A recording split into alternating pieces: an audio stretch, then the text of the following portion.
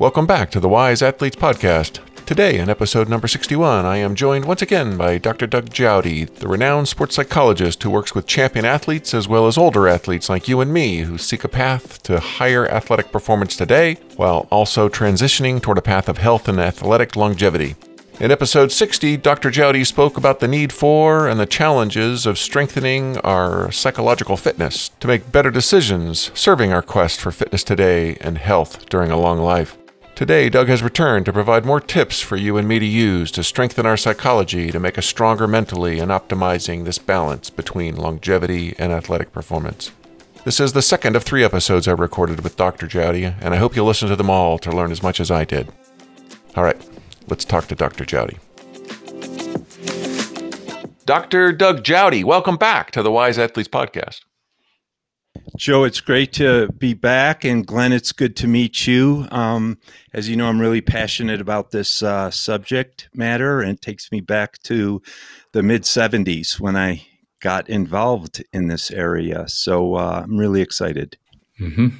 Great to have you on board. Yeah, and welcome back, Glenn. We'll dig into your recovery here in just a bit, but good to have you back on the show. Yes. Today, we will be continuing our conversation from our first podcast with Doug, who is a sports psychologist, who everyone who listened to the first episode would know. And if you haven't listened to that, then you definitely should.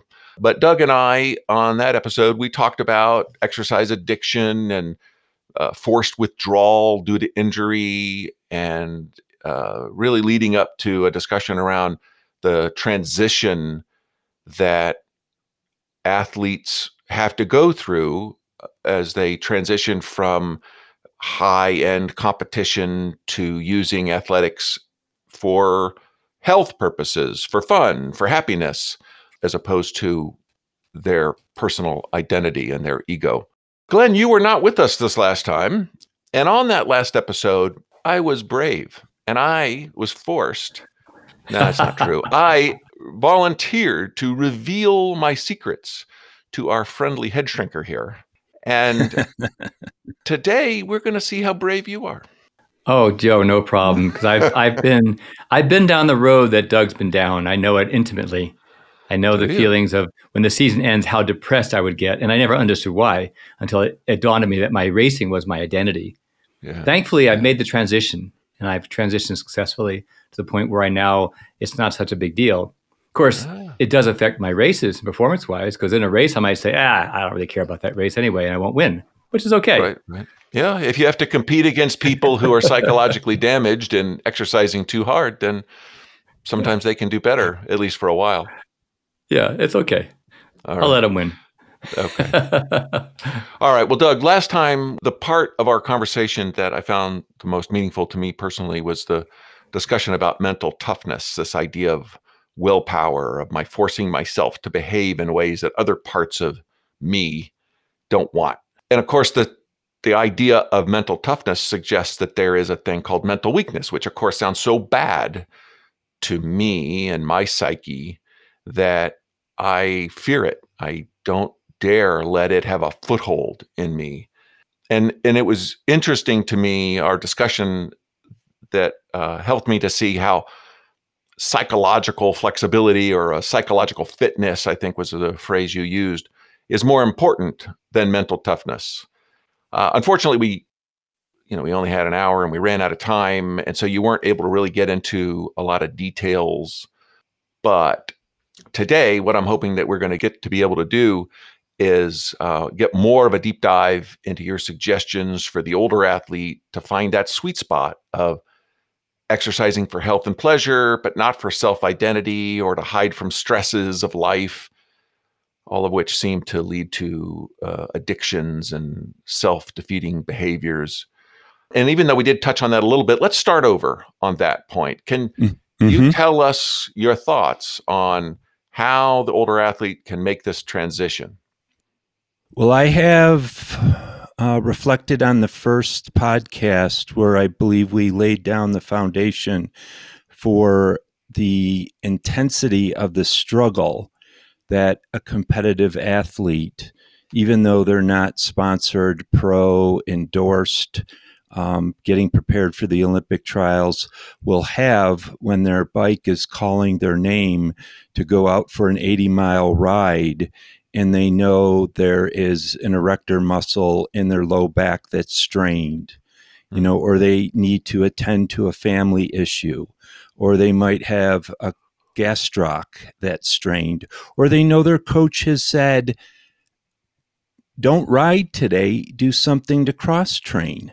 Right. But that bike is calling their name. And to resist that drink, quote unquote, is close to impossible. So emotion or passion will override reason and logic. So that's what we were talking about.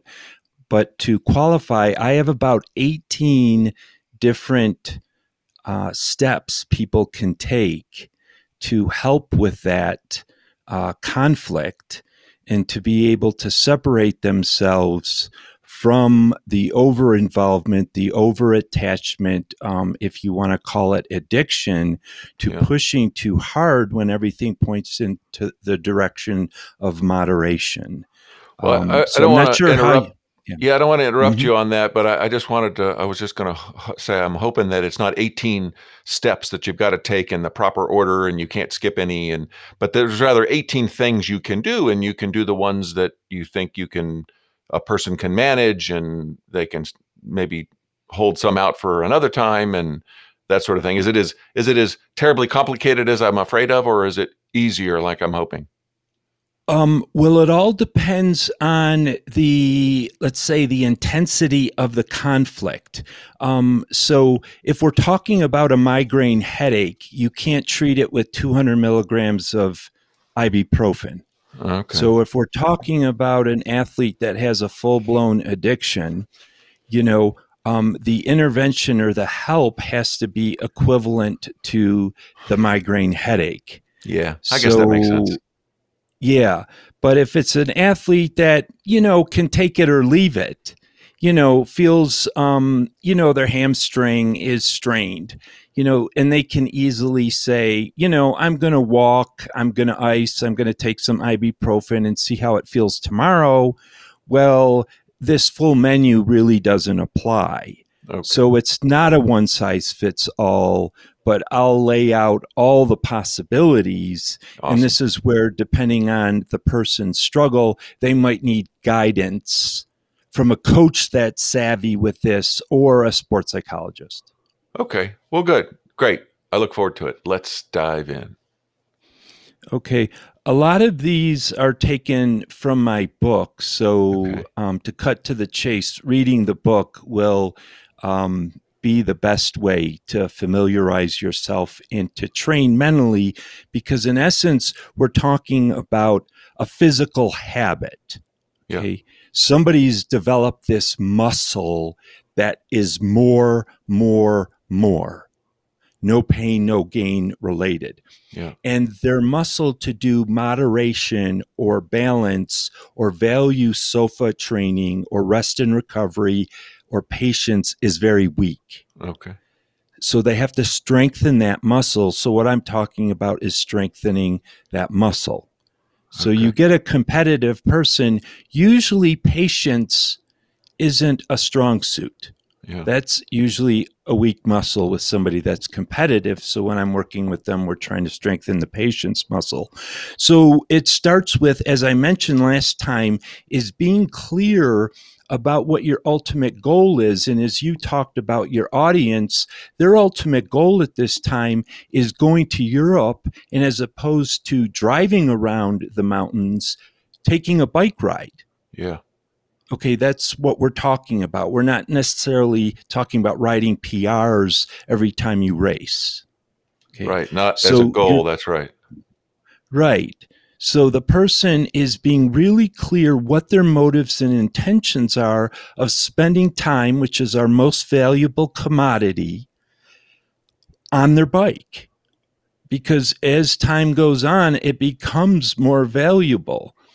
And it's normal when you have been riding for 10, 15, 20, 30 years, because there is a biological basis. When you get on that bike, you get neurotransmitters like serotonin, dopamine, neuroepinephrine,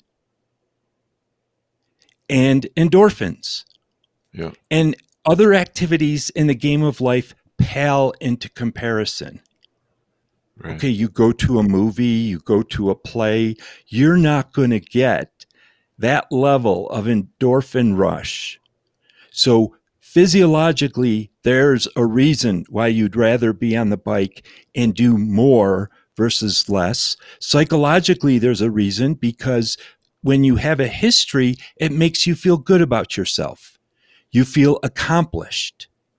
You know, it doing chores around the house or going to visit a friend, you know, pales into comparison of the feeling you get when you've gone up these hills and you can post on social media that your heart rate was this, and, you know, all those things that fall under the competitive umbrella, as we talked about and you shared in detail the social benefits. Right. You know, Yeah, the you're definitely posturing that comes describing along. why it's so hard to give up, and we're going to get into the how to give it up, right? Right.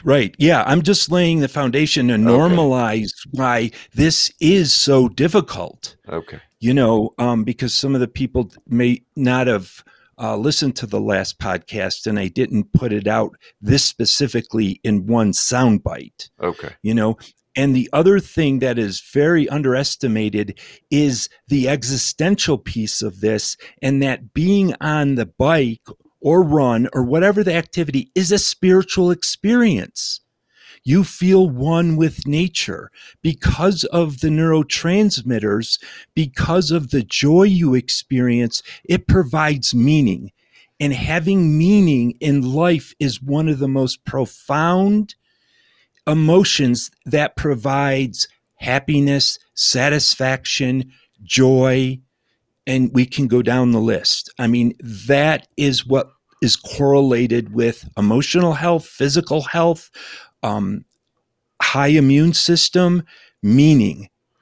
And I we talk in assume. psychology about getting meaning from human relationships. Yeah. Yeah. However, this is not a phone. This is a person that Yeah. gets in the way of human relationships. Oh, the People are smartphone. developing emotional intimacy with their phones and becoming more emotionally intimate with technology. The slave has become a master Uh, and interfering with people sitting, looking at each other in the eye, talking deeply about life. So being on right. a bike provides that. Well, and these sound like things. These reasons why competing and exercising very hard and camaraderie during these activities sound like things that would be, you can't give them up and still have a good life. So presumably you're going to tell us about ways that you don't have to give it up. You just have to transfer that in some way as a part of this transition away from, doing the maximum, competing to the death. uh, isn't the only way to get at these things that provide so much meaning and pleasure in life. Hopefully not. The same thing applies to work. Because there are a lot of people, and the word work addiction, workaholism, is a dirty word because it is socially acceptable. When you ask somebody, how you doing? You working a lot? And you say, oh no, I've cut down to 4 days a week, 4 hours a day. I'm enjoying having time off. They look at you like, what? Slacker. You know, I sat with my financial advisor and we ran the numbers, and that extra $400,000 I would make isn't going to make a difference in my retirement, and it isn't worth working 5 days a week. Okay. And secretly they're thinking, how do you do that? How do you not go in on Friday? How do you not work after 5 o'clock? You know, it applies to so many things. But the big motive that I feel in the first step to enjoying riding a bike or exercising and going in the direction of taking that trip when you're 80 through Italy or Austria, whatever that might be, is working on becoming psychologically skilled through exercise. And in the chapter, A Psychologically Skilled Athlete, I list 30 different characteristics of a psychologically skilled athlete, which you can apply to a person, a psychologically skilled person. So you're actually using sport as a way to become psychologically skilled. And I won't go through those 30 characteristics. We don't have the time, but people can look at that. So as opposed to trying to increase our anaerobic threshold, VO2 max, power output, improving your ability to go up hills, etc. All those kinds of physical skills to put points on the board, to look good, to feed the ego. You are partially riding the bike to develop emotionally and personally and psychologically. And the paradox is, if you do that, you will ride faster. You will become a better athlete and win more consistently. And I know that based upon anecdotal evidence from doing this since 1985, along with the theory and research that I've read. So I'm not just talking off of a cereal box or a fortune cookie, or this woo stuff we talked about. So that is what people have their focus set on, is becoming as psychologically skilled. In the 300 pages of the book, describe how to become psychologically skilled. So it is there. It's laid out. There is a training program, just like a coach would give you a training program how to win the triple bypass. Right. I lay out a training program to answer your question. Okay, Doug. So that I don't have to expire here. Let's get into the how. I realize that we can buy your book and we can learn a lot more than we're going to learn here in the 40 minutes we have left in our podcast. But if we don't get started on the solutions, I'm going to hold my breath until I pass out. So I can hold my breath for 2 minutes. Ready? Okay, the solution is knowing what you're working towards, just like the solution in physical training is knowing what you're working towards. And psychologically, you're working towards becoming more psychologically skilled to develop those 30 characteristics. Okay, how do you make that happen? It starts with goal setting. That's the chapter, the North Star. The North Star is what you hope for. Your hope or desire is to win the triple bypass. It is a hope or a North Star because you don't have control over the weather. You don't have control over equipment failure. You don't have control over your competition. So a goal is what you do on a daily basis to achieve and increase the probability the North Star will happen.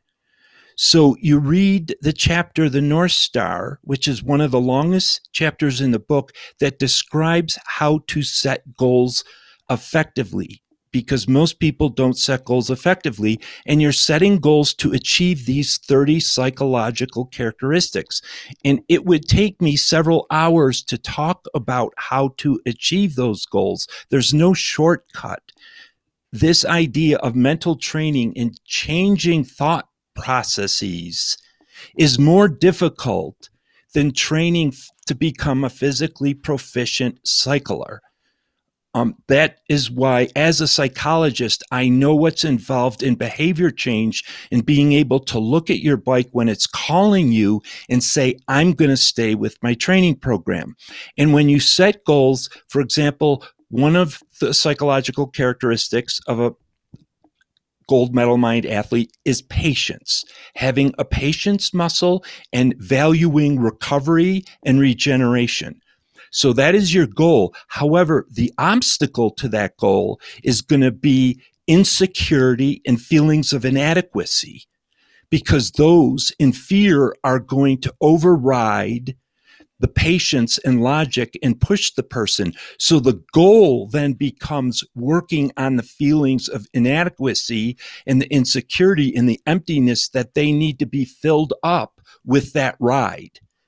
Now, that's a tough one, and that's what most people don't know what to do, and they bump up against. I feel empty. I feel guilty. I feel weak. I feel like a failure. I feel mentally weak if I don't do that. And that, if it's a migraine headache, requires professional help.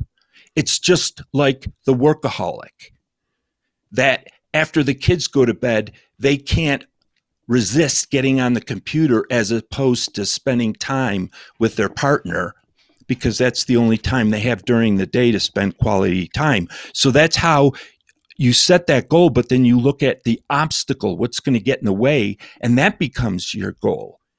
And that's what gets at the heart of resisting that leads to overtraining. You know, what is required to find balance is doing recovery, acupuncture, rolfing, dry needling, massage, contrast baths. That takes time. And when you get older in life, when you have other responsibilities, something has to give. And you have to decide, is it going to be family time? Is it going to be work time? Or is it going to be training time? And the reality is it has to be training time. That's why you value rest and recovery and going to appointments that are going to lead to recovery so that you're having higher quality workouts. And it's a long game. There's no finish line. You're thinking about 80 years old and riding. And what helps with that is doing concentration training. And that is the chapter on psychological lobotomy. And there's formal and informal practice of concentration training. And that is a concrete skill people can practice every day to learn to be curious and amused and find humor in how the mind goes in all these different directions, that within a 10-minute period of time, you say, no, I'm going to walk for 5 miles instead of ride for 50. And then 2 minutes later, you're on your bike. Or the weather's bad and your trainer's there and you go, I'm going to ride for an hour. And before you know it, it's 4 hours. Now, to prevent that requires sitting and doing concentration training, which looks like meditation, to be detached from those thoughts that take hold that you become a slave to. Well, can you give us one example? Like I'm somewhat familiar with this idea of meditation and not trying to not have any thoughts, just concentrating on my breath. And when thoughts come in, you just let them go right back out. How would you describe this concentration training? Okay, the way I describe concentration training at first with athletes is it is the only way to learn to get into the zone. Okay, we as athletes have all experienced being into the zone, and it's so intoxicating. I know it was one of the things that kept me coming back as an athlete, because when I was in the zone, it was just magical and euphoric. However, I look at the zone on a 1 to 10 scale, 10 being pure zone. The moon and the stars align. When you are cycling, you don't feel pain. You just can keep your cadence going. You feel light. You feel strong. One, you're better off staying at home. So concentration training / meditation is a way to increase your level of zoneness. And as I have athletes practice concentration training, I have them monitor their level of being in the zone in their workouts, on and off the bike, in the pool, out of the pool. They monitor their level of zoneness when they are doing bands, when they are stretching. Okay, so that's where it all starts. It's a performance enhancement technique. So when somebody is doing flexibility training and stretching, which is usually cumbersome, boring, mundane, you think about yoga or the way a ballerina stretches, that is essential to their performance. So when you're stretching your hamstring, your eyes are closed and you're breathing in and out of that muscle group, feeling those muscle fibers release, holding that stretch for 20 to 30 seconds, which will feel like an eternity. And if a 10 was painful, you're stretching to a 6 or a 7. It should not be uncomfortable. And there's a physiological reason because of certain things in the muscle fibers. And then you release, you feel the muscle fibers contract, blood flow into that muscle group. The muscle group gets warm. Then you lean into it again, breathe in and out. All your focus is on that muscle group. You start thinking about this text or this errand you have to do. You go back to that muscle group. I see. Hold it for 20 to 30 seconds, and you're developing your concentration muscle, your ability to focus on the task at hand. And you're doing that with bands, you're doing that with weights. And then that's in formal practice. Formal practice is when you're sitting in a chair at home the same time every day for a certain period of time with your eyes closed, focused on a word or a phrase, because meditation is not emptying your mind.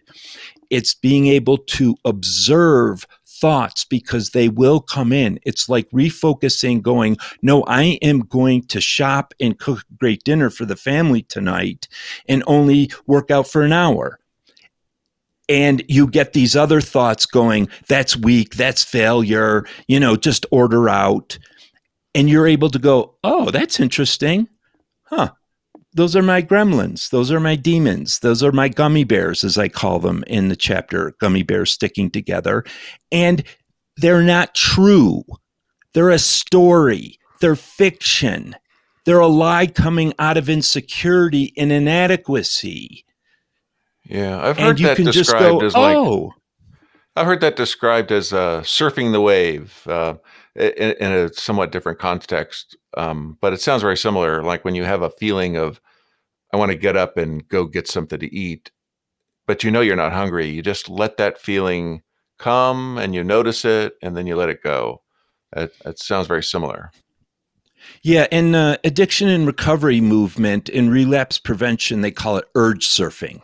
Okay. Terry Gorski in the 80s has a book on relapse prevention. So people that are trying to lose weight, and the piece of pie or the brownies calling them.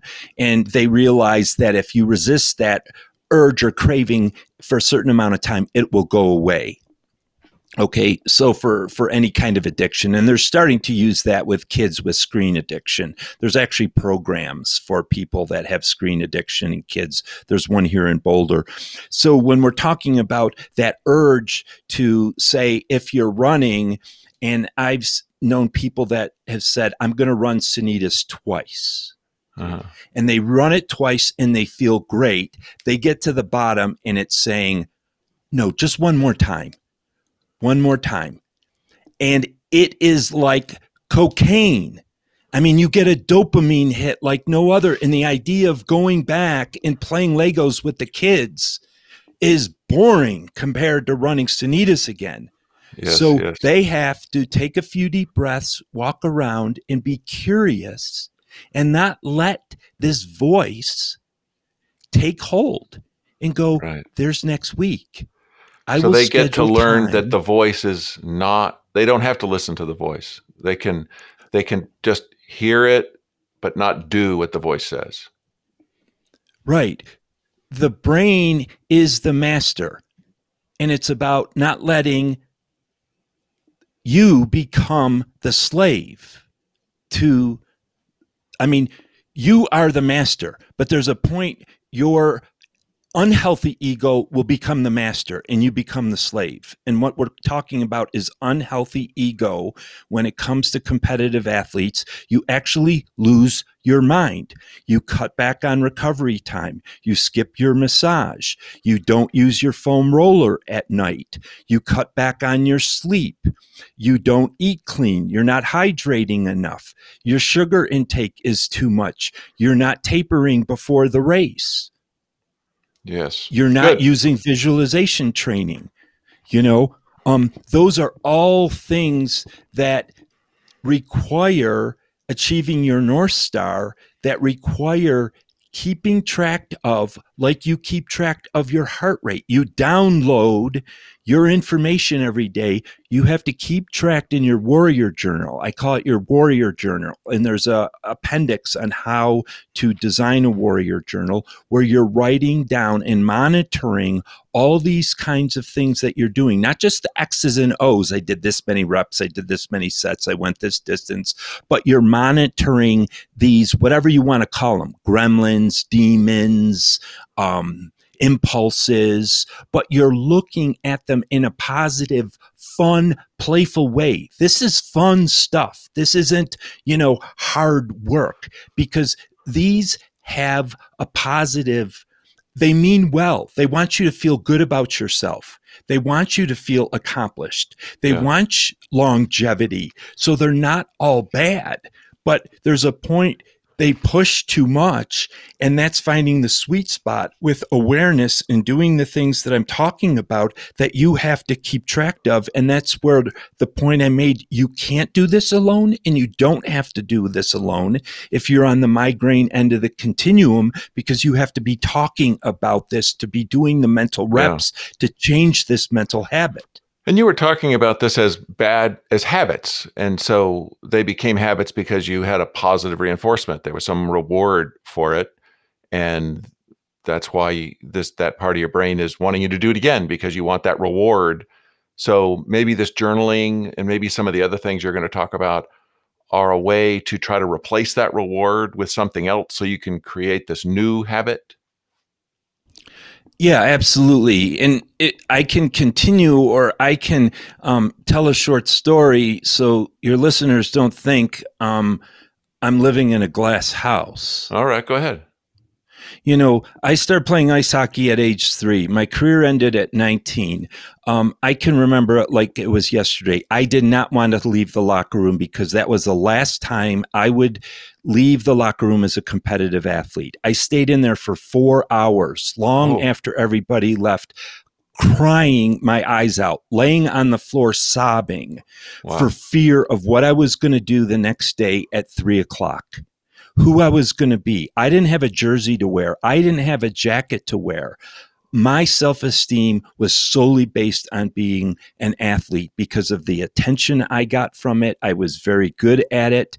And I left my equipment in the locker room because I was afraid that it felt like a death. So I left the locker room and went straight to the Peppermill, which was a bar.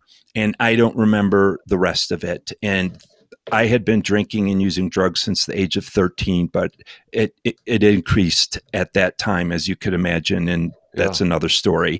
So anyhow, years later, I get into a league. I'm 31 years old, have no business really pushing like you're talking about, riding hard, and I put myself in a position I never should have, and I tore discs in my back. I'm laying face down on the ice. My legs are numb. I can't get up. And I finally get up and keep trying to play and realize I can't. So it's getting to the point I can't push the clutch in the car because my leg is so numb. And I'm in North Boulder Park trying to run sprints like that. I know this.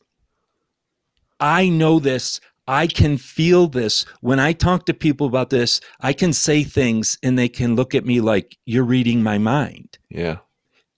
There is so much exhilaration and bliss and euphoria of transcending pain, fatigue, feeling lazy, wanting to procrastinate. There is nothing like it on the face of the earth, in my opinion, as a competitive athlete. So this takes work. You can call it a habit, and you train to develop these other muscles. Okay. And one of these other muscles involves saying, I need help with this. Because those 3 words, I need help, are probably the 3 most difficult words people that are competitive or type A or man-like from the Horse and the Man short story can say. Right. Like you finished a race and you felt you were horrible. I mean, your legs felt like lead. You got dropped and you just want to cry or crawl into a hole. Okay. But you want to do revenge training. That means the next week, really get after it to prevent that won't happen again. And from an exercise physiology standpoint or a coach's standpoint, that's the worst thing that you can do. So having guidance from a coach is very important as well, because what we're talking about, the physical and the mental collide. And I can't speak to the coaching part, but a lot of the people that I work with, I refer to their coach to say, hey, what is your training program going to be like? Because left to your own devices, you're going to want to do more because you feel like you did a wrong and you want to right a wrong. Yeah. So having help from others to talk about feeling like you were weak, maybe you should quit, because a lot of times there's black and white thinking. Yes. Maybe I shouldn't do this anymore. However, from a sports psychology gold medal mind perspective, it's all grist for the mill.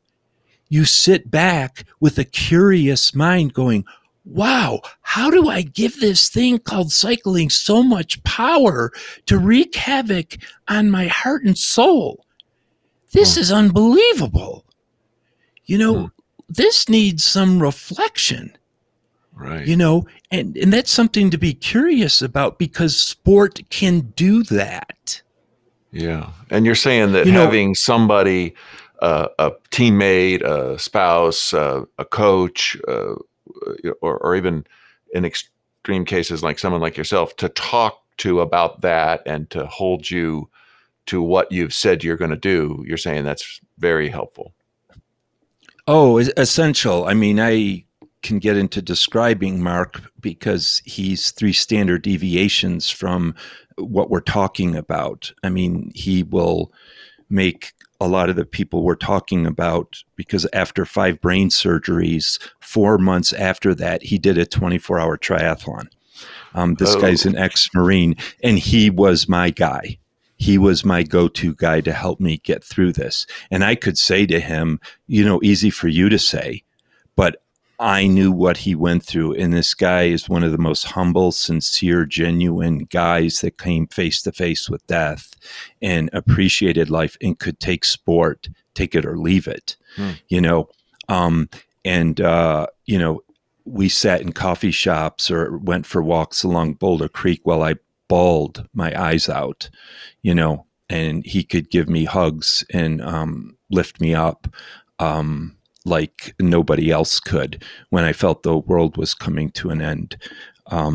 So it's so important, because especially in endurance sports, you're training together, you compete together if you're on a team, but it's solo. You're alone. There's not a locker room after practice where there's this banter and kidding around, where you at least develop a brotherhood or a sisterhood with some of the guys that afterwards you're going out to eat with, or having a beer, or in the car with, talking about, oh my God, I feel like I'm getting my butt kicked. That was horrible. I feel like quitting, so that social support piece is huge. And that's what's so impressive to me about Michaela Schifrin, and yes, after the second run she skied out of, she sat there for 20 minutes and NBC tortured her by keeping the camera on her. But hey, let's face it, if it was me, I would have sat there for 2 days. Yeah. Back in my career. But you listen to her on interviews and what she's saying. I mean, she's handling this with grace. Yeah. Talk about having this in perspective to some degree. For somebody who's so young. Oh my gosh. She went pro at 15 and is one of the most accomplished skiers on the face of the earth. And people are making it a tragedy that she's not going to go home without a medal. Yeah. I mean, that's the mentality, And then if we've been athletes for a long time, we take that in. So we have those journalists or announcers in our own head that say you're mentally weak if you don't do this race. Right. You know, I work with people that run the Boulder that get mono or get pneumonia a few weeks before or have strep throat. Yeah. And they are coming apart going, I know I shouldn't do this, but I feel so embarrassed. And you would think it's a simple decision. Right. You'd you think. know, but that's the intensity, you know, and in the air in Boulder, it's just in the air. It's bouncing off the Flatirons, you know, Right. and, you know, bouncing off the Tetons and back going, no, you can rest tomorrow, Yeah. you know. But these things that I'm talking about allow for a dose of ibuprofen to treat that migraine headache, but it doesn't have to be work. It doesn't have to be a grind. It should be fun. It should become part of the sport to Right. develop emotionally as well as physically. Well, some of the people listening to us right now are wanting to do this. And so we've said, North Star, you got to have a goal. And it's helpful to have somebody or people to talk to and help you and hold you accountable to you doing the things that are right for you accomplishing your goal.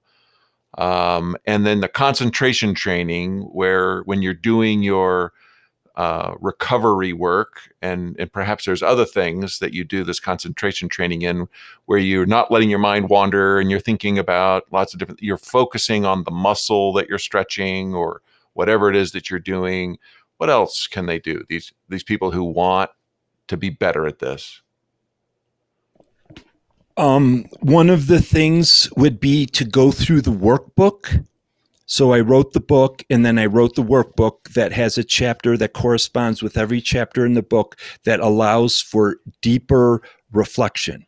It involves doing mental reps to be able to shift.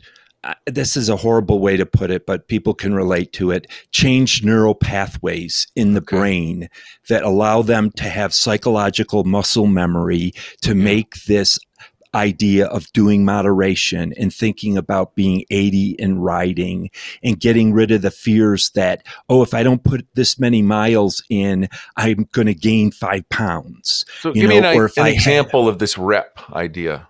I know what a rep is, but in this context. It's sitting down and answering the questions in the workbook, pen and paper, and reading the question and writing the answer down. So what's one of the questions? Because we don't have the workbook here in front of us. Where's the workbook? Or maybe you do. Okay. I think it's right here. Let me grab it if it's. Or I don't even have to grab it. I mean, I know this stuff. My perfectionism doesn't have to get in the way. So, you know, so in the preface, I talk about, okay, what is it about you that makes 5-ring fever so strong? And that's the Olympic rings. Yeah, that's the symbol for the Olympics. And I worked for the Olympic Committee on 2 different occasions. And we used to talk about 5-ring fever and how even at that level, most people would be caught up into the medal count and being on the podium 3 years before the Olympics and not focused on, okay, what am I going to do today to get there? Like you walk into the visitor center, you walk into the cafeteria, and our job as sports psychologists was to bring them back to today. And if you had a bad workout today, what do you do to make it better tomorrow? Okay. So we're talking about people, you know, they're not in the Olympics, but they are so attached to perfectionism and making every workout count. And they're only feeling as good as their last workout. So they're answering these questions like, what is that all about? You know, when did this start for you? If you didn't have 5-ring fever, what would be there? Like if you were a person that wasn't so driven by this, what would be there? Would you be an empty shell? Would there be a gaping hole inside? Would you just feel like a dried up leaf blowing around in the wind? Would you feel invisible? You know, because your significance is based upon this. And that is really scary. That's an emotional Achilles heel, because if you do get significantly injured, you're in a house of cards. And so when we talk about reps, is it like answering these questions again and again over time, or is it more just different questions, but having a discipline of thinking about this stuff? It's answering the questions in the preface, in the intro, in chapter 1, in chapter 2. Those are the mental reps. You go into your sports psychology gym, which requires you taking time every week, just like you schedule in physical training time, you schedule in gold medal mind time. And ideally, you're doing that with somebody else that is doing the workbook to talk about the questions together. Gotcha. This is one of the reasons this summer I'm going to do a gold medal mind training camp and guide people through the workbook, because it's so hard to do it on your own. I mean, like, people have so many self-help books on their nightstand, and they're like, oh, I didn't read this one. I didn't read this one. I mean, it's just so common. I think what you mean by reps is not so much the actual like reps, meaning doing repetitions, but rather just having the discipline to include psychological training as a part of their routine. Right. And in doing something. So, for example, when it comes to concentration training, it can be daunting to think I'm going to sit 20 minutes every day, with my eyes closed. I mean, for most people, the only time they spend time with their eyes closed is when they're sleeping. Yeah. Okay? And people will say, well, I don't have time for this. And I ask, how much is your screen time? Okay. This is ripping you off from learning to turn your mind into a friend, an ally, a weapon. Yeah, Doug is shaking his smartphone at the camera, which nobody can see, but Glenn and I.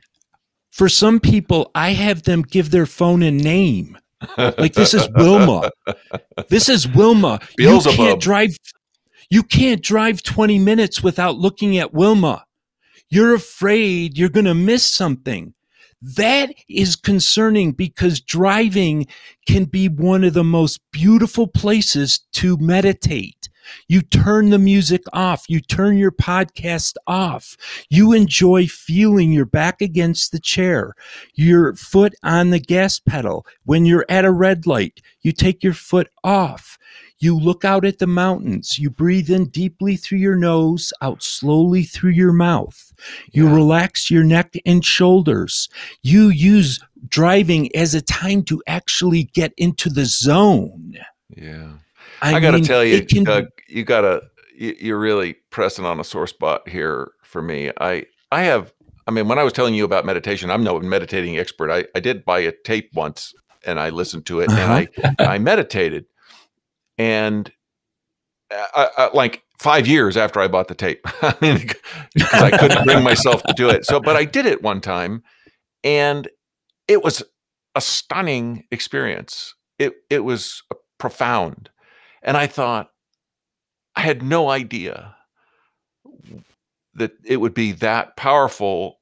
I'm going to do this a lot, and then I didn't do it again for 5 more years.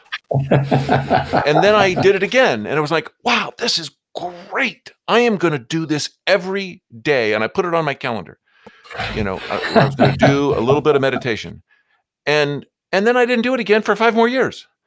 And so there is some problem in my mind, I suppose, like a lot of people, you're saying, where we just don't have this.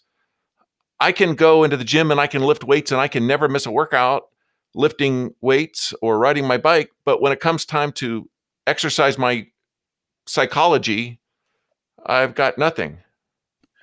Mm-hmm. Well, that little arena is the same thing that plays out with the bike and going to extremes on the bike. Yeah. So when you think of listening to Headspace or Calm or your meditation, the first thing your brain does is, that's stupid. I don't have time. I'll do it tomorrow. What is this going to do for me? It is the exact same thing the mind does. Yeah. Now, Apollo Ono, who wrote the foreword to the book Gold Medal Mind, has won 8 Olympic medals, more medals than any winter athlete. I can say this publicly because he's been public about my work with him. I worked with him for 2.5 years. I was on the ice with him 3 days a week. The first thing I did when I worked with him, when he came to my office, we went to the weight room and I showed him how to lift weights, to meditate, to use weightlifting as a form of meditation. He talks about this in his autobiography, Zero Regrets, that came out in 2010. And I have a chapter in my book called Moving Steel, and it talks about using weightlifting as a form of meditation. So meditation doesn't have to be just sitting still like some Buddhist with your eyes closed. It can be like I'm talking about when you're driving, when you're stretching, when you're using bands, moving steel. I mean, lifting weights, because if you think about a weightlifter, that is as good as it gets. That's as fancy as it gets. So, and all athletes I talk to, I go to the gym if I can with them. I don't tell them how many reps and what exercises. That's outside of my, above my pay grade and outside of my scope of practice, but how to focus that way. But this is the most common thing. This is why Headspace is $1 billion app. But when they track the compliance, people buy it and for a few weeks and then it drops off by 80%. Sure. You know, it's like, I don't have time for this nonsense. And I won't get into all this research, but it's no different than drinking water and breathing oxygen. This idea of sitting still. And if you can get into the habit, and what I do with people in the spirit of having fun and making it easy, 10 minutes, the same time every day, listen to instrumental music. So no lyrics. Close your eyes, focus on the keyboard, focus on the violin, focus on the guitar. When your mind wanders, not if, when, bring it back to the music. Right. When your mind wanders, bring it back to the music. There's no right or wrong. There's no good or bad. There's no victory or defeat. If there was something as defeat, it would be when your mind wandered and started thinking about how you had a bad ride earlier in the day. It would be indulging in that thought and how much time you spent in that thought, as opposed to that thought being a reminder to come back to the music.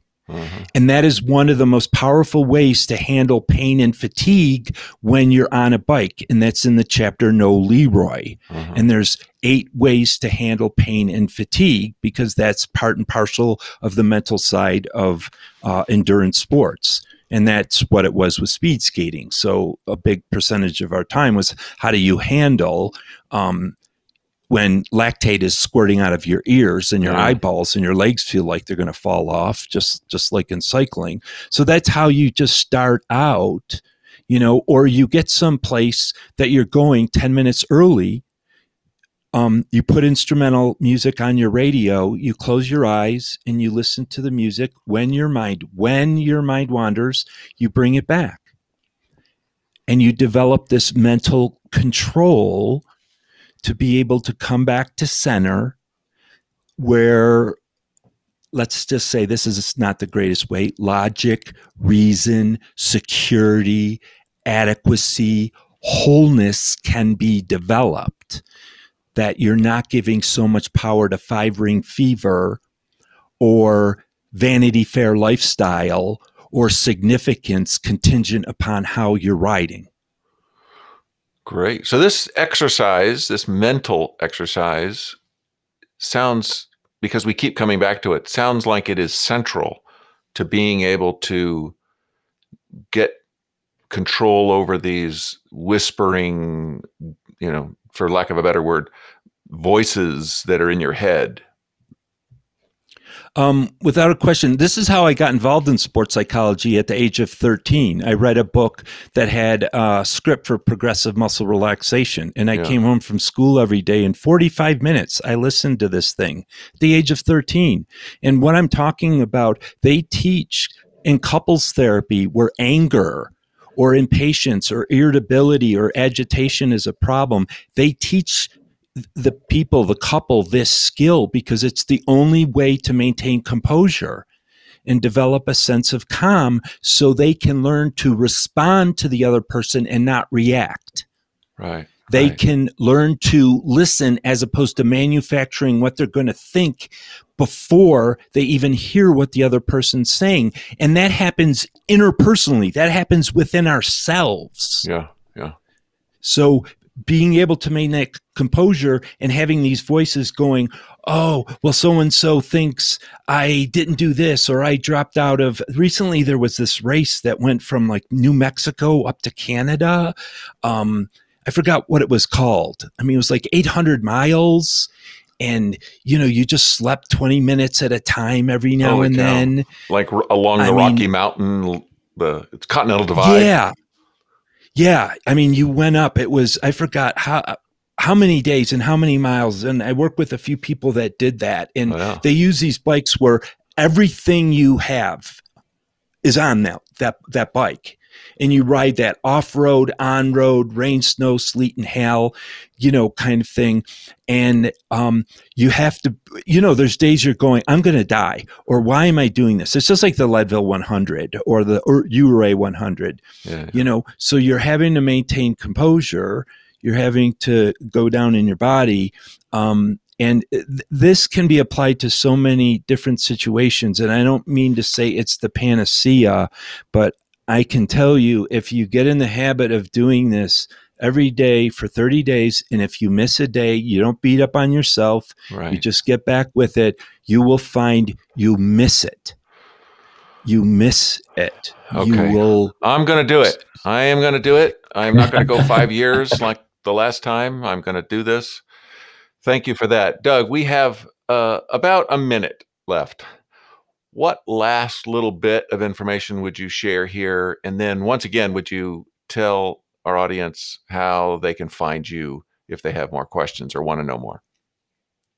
Okay. To find me, just Google Doug Jowdy, Jowdy, and you'll come to my 2 websites, and you can email me through the contact tab. Okay. And if you're interested in this Gold Medal Mind training camp, when is that going to be? That's going to be this summer. I'm going to meet every other week. Is that an in-person thing or a virtual thing? Ideally, I want to do it in person for people that are on the Front Range, and there's no substitute for in person, because part of it is sitting in a big circle, having interaction, and people talking to each other about these issues. Right. I have people that want to do it virtually, but I want to do this summer because kids are off of school, and I work with a lot of kids, but it's not age dependent. I mean, everybody that has this mindset can relate to each other. And I think kids can benefit from adults. Adults can benefit from kids, even though they're in different seasons of life. So that's one of the things. There's audio recordings on the website on the products tab of the guided concentration training, of the guided visualization, of the progressive muscle relaxation that help direct you, because it's hard. You need training wheels at first with this. And although, in the last thing, and the soundbite is, this is meant to be fun. This is not meant to be a grind. This is meant to be amusing. This is meant to be enjoyable. Sport can lose that when it gets competitive and it gets to be intense. This mental side, and you'll see I reinforce this throughout the entire book, this Gold Medal Mind aspect of sport is meant to be fun. Right. There should be laughs. It sure better be. I'm not going to do it if it's not fun. It should be so fun. I mean, people come into my locker room, my office, and they expect me, because I've worked with Apollo Ono and these Olympic athletes, I'm going to be this intense guy that's going to talk about, winning. I mean, we're laughing right out of the gates, because when you're in a good mood, when you're having fun, when you're enjoying, you're performing at a higher level.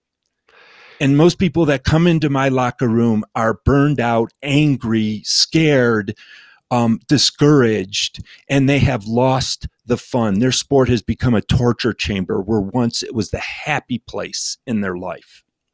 Yes, I can see that. And I'll get all of that into the show notes, and it's in the show notes from the previous episode, which I'll also put a link to in the show notes for this episode, Doug, thank you very much. Glenn, thank you. Good to see you again. You guys have a great day. Thank you, Joe. All righty. Thanks. Much appreciation. Take care. Okay. Bye-bye. Thank you so much for listening in to my discussion with Dr. Doug Jowdy. If you missed episode 60, you should definitely listen into that talk with Dr. Jowdy as well. And I hope you'll stay tuned for the next episode with Dr. Jowdy, which will be about food and eating disorders common to the fitness community and how we can get control. You can find more information about Dr. Jowdy and his book, The Gold Medal Mind, in the show notes. And while you're there, you can sign up to take a free Fitnesses Practices assessment, send us a question to address on the podcast, see all of our episodes, subscribe to our podcast, and you can sign up for our newsletter. If you are on social media and enjoyed this episode, please post about it. That'd be a great help. Thanks again.